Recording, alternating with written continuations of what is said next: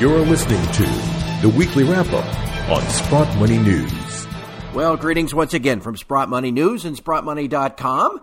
It's Friday, October the 4th, 2019, and this is your Weekly Wrap-Up. I'm your host, Craig Hemke, and joining us as usual is everyone's favorite retiree and master angler, Eric Sprott. Eric, how are you today?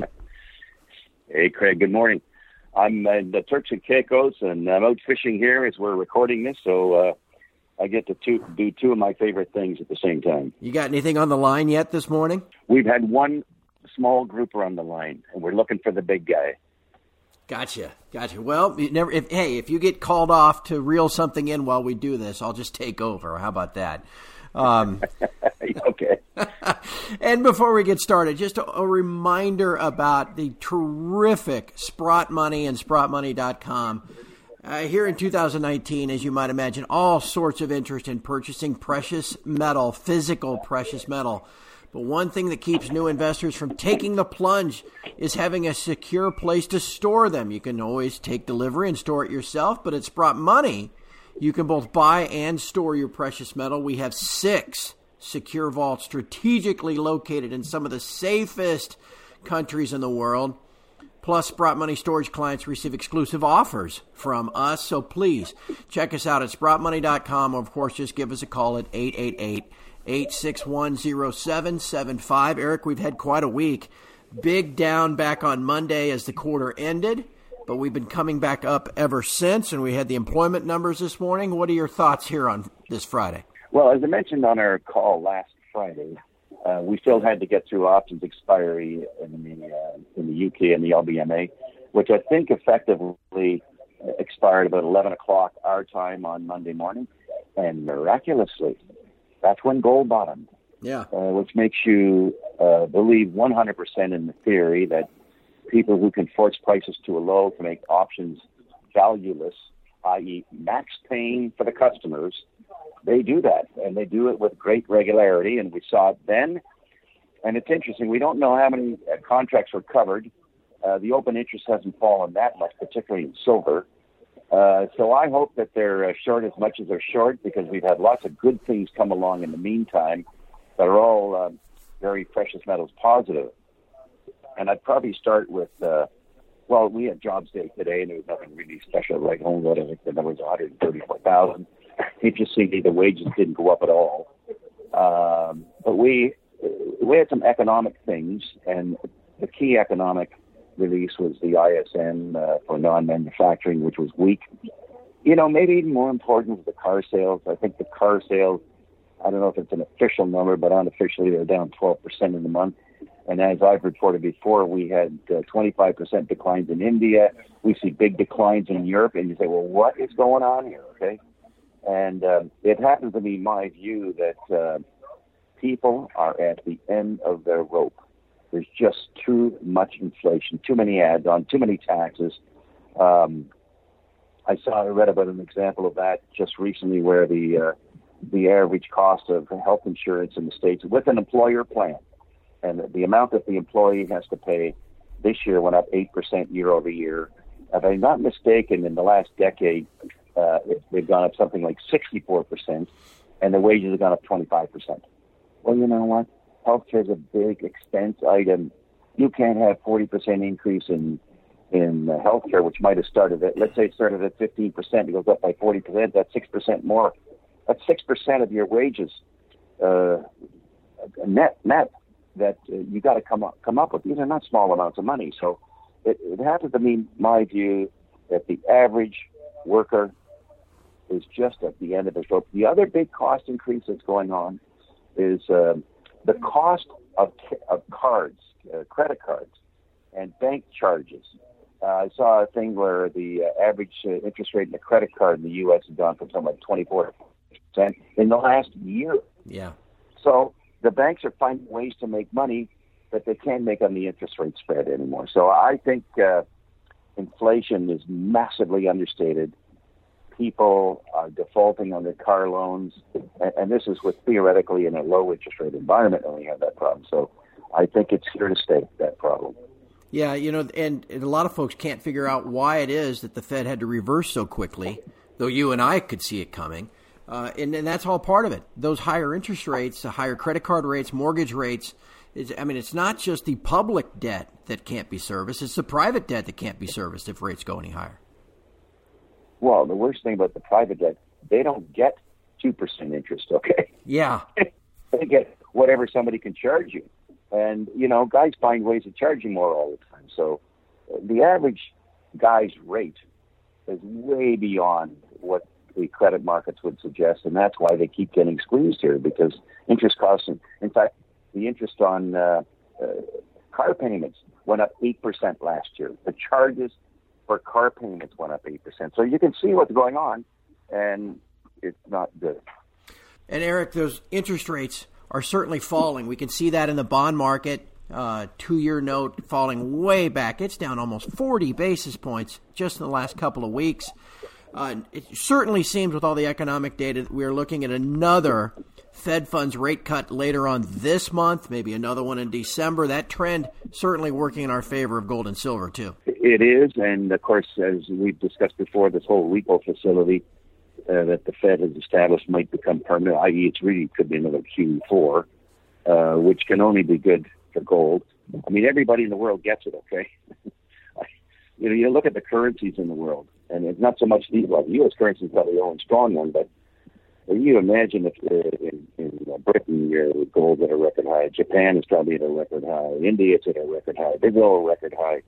I mean, there's a lot of people enjoying the fact that gold's going up here, so it's only a matter of time, perhaps, that if the Fed starts cutting rates, that U.S. dollar starts coming under a little bit of pressure too, and it will be a little more profitable for American residents to consider having quite a large position in gold and silver.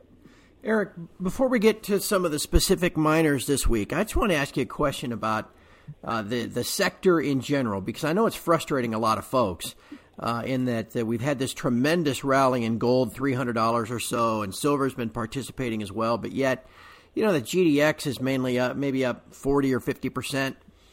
It doesn't seem to catch a consistent bid. To my eye, it looks like we still don't have a lot of institutional acceptance of this idea yet. We don't have a lot of institutional money flowing in. It's just like the realm of day traders. In your experience, what is it going to take to wake up the investment world? Is it a good quarter or two of earnings, or what will finally get some institutional flows into our sector? Well, the first one, of course, is continuing increase in the price of gold and silver, which I think we'll get here. I mean, we're not far from the all-time high, right? A recent high, the 1,550 price. So if we could get a little push here and get in the new high ground, the institutions will look back at the last, let's say, 4 or 5 months, and now they got to figure out why the gold stocks are the number one performing group, and by the way, why weren't we in it? So that, together with the earnings reports, which will come out here shortly. We'll certainly get the production reports starting next week. But the production reports aren't going to be the most important thing. I think it will be the impact of the higher gold prices on the earnings, which starts probably a couple of weeks out. And I think there'll be some quite strong earnings that will surprise the market, and people will find out that the gold stocks aren't nearly as expensive as people are thinking. Got it. Well, we'll keep an eye on those earnings reports as they start to come in. I would imagine, too, we end the year strong. A lot of these money managers will see the top-performing sector as the precious metals. That might help, too. I was going to mention one other thing, too. The demise of the cryptos is helping. It's not that it's over for the cryptos, and then the whole unicorn thing looks like that might be coming to an end here, okay, where you're buying some dream that the guy's going to make profit someday, and he never does. In fact, he loses a lot of money, and yet somehow we're conned into believing that it's the greatest investment ever. I think that if we pull money away from the unicorns, the FANGs, and then it really has to hunt down value here. I should also mention that there's some very interesting things going on in the physical markets. I mean, it seems obvious. I think you interviewed David Jensen recently, and he gave a wonderful description of what's going on in the palladium market. There's obviously a shortage there. When I look at what's going on in the silver markets, I watch the amount of silver that goes into the ETF in the last 5 days has been something like 6 million ounces. Well, you know what? That's 300 million ounces a year. We don't have 300 million ounces available for investment, okay? And there are other ways of investing in silver, too. For example, I mean, I'm a buyer of silver, but I don't buy the ETF. I'm always worried that there's really nothing there. But lots of people would be buyers of silver away from ETFs. So the physical markets look absolutely stunning for the precious metals. And if that ever catches a bit of a sniff here, we could see some exciting action. And we are seeing exciting action in palladium, which is hitting an all-time high. Yeah. Eric, one of the questions we had this week is kind of along those lines. Just as an investor, how do you value silver resources that are still in the ground? You know, it's silver in the ground. You know, if it's worth $1 an ounce, it's probably okay. I'm just going to use the word okay. Of course, it depends on the grade of the silver. A lot of people don't understand that perhaps even 200 grams silver, it's only 6 ounces probably of recoverable silver. That's only worth about $120, $30, which is equivalent to about a tenth of an ounce of gold. So 2 or 3 grams. You really want grade to be significantly higher than 200 grams in my mind. So it depends on the grade of the ore, depends on the size of the deposit, and depends on the prospectivity. As I've mentioned many times before, one of my favorite questions, well, how big can it get, okay? And that's the other thing you want to see. If you're only paying, let's say, 50 cents an ounce today, but it can double, maybe you're only paying 25 cents an ounce, so that's a pretty good deal. But I'm not locked into a number because you got to bob and weave with the grade and the prospectivity. Okay, Eric, as we go to wrap up, I want to thank everyone, all of our listeners that take the time to send us specific names for commentary from Eric. Of course, you can tweet them to us at Sprott Money. You can email them to us at submissions@sprottmoney.com. And we get a list every week. We just simply can't run through all of them. But I ask Eric about all of them just to try to kind of cull the list and so we don't waste time with stocks I didn't know anything about. So we had questions this week about companies like Nexus Gold and Rise Gold, Spanish Mountain Gold, Red Star. All of these companies are ones that Eric has no comment on at the time. But I do have a couple that we can get into, Eric. Let's start with Pacton Gold, Pacton. Well, Pacton, I bought into Pacton when it was moving into the Australian Pilbara Basin. Unfortunately, the Pilbara hasn't really manifested itself the way we'd like to see it manifest itself. Like we need a more consistent grade down there to make it truly economic.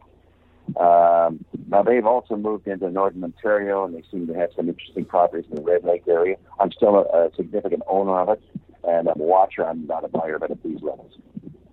How about a company called Kerr, Kerr, Kerr Mines? Sure. I've owned Kerr.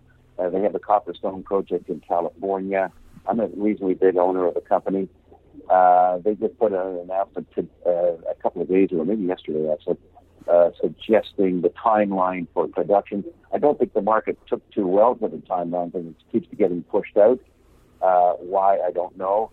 But I guess they want to do more development before they commit to putting it back into production. Plus, they got to get at least one permit that they don't have.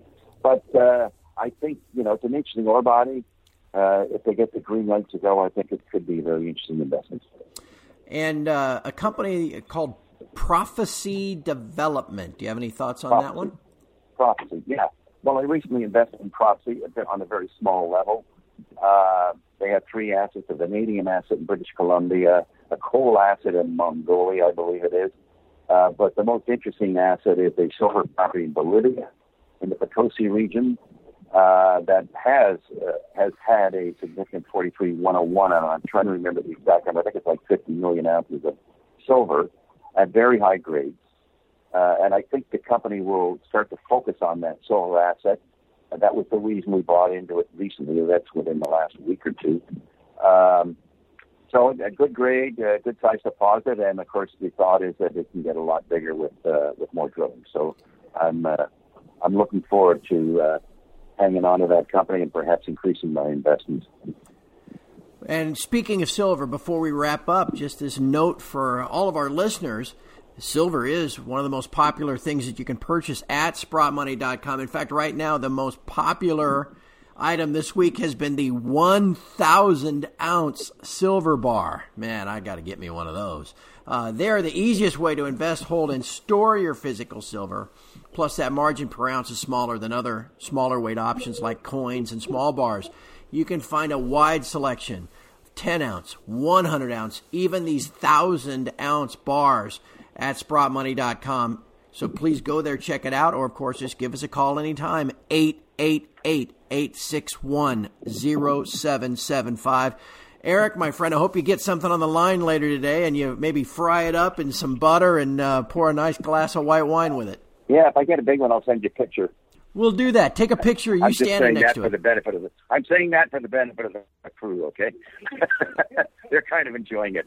And by the way, I do own a lot of 1,000-ounce bars, but I tell you, they're not nearly as pretty as the 110-ounce bars, okay? Because they're not all shined up with a nice little seal on them.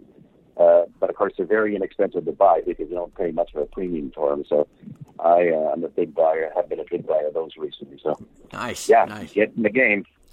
All right, my friend. Thank you for your time today. Have a great weekend. Okay, you too, Craig. All of us. And from all of us at Sprott Money News and SprottMoney.com, thank you for listening. We'll talk to you again next Friday.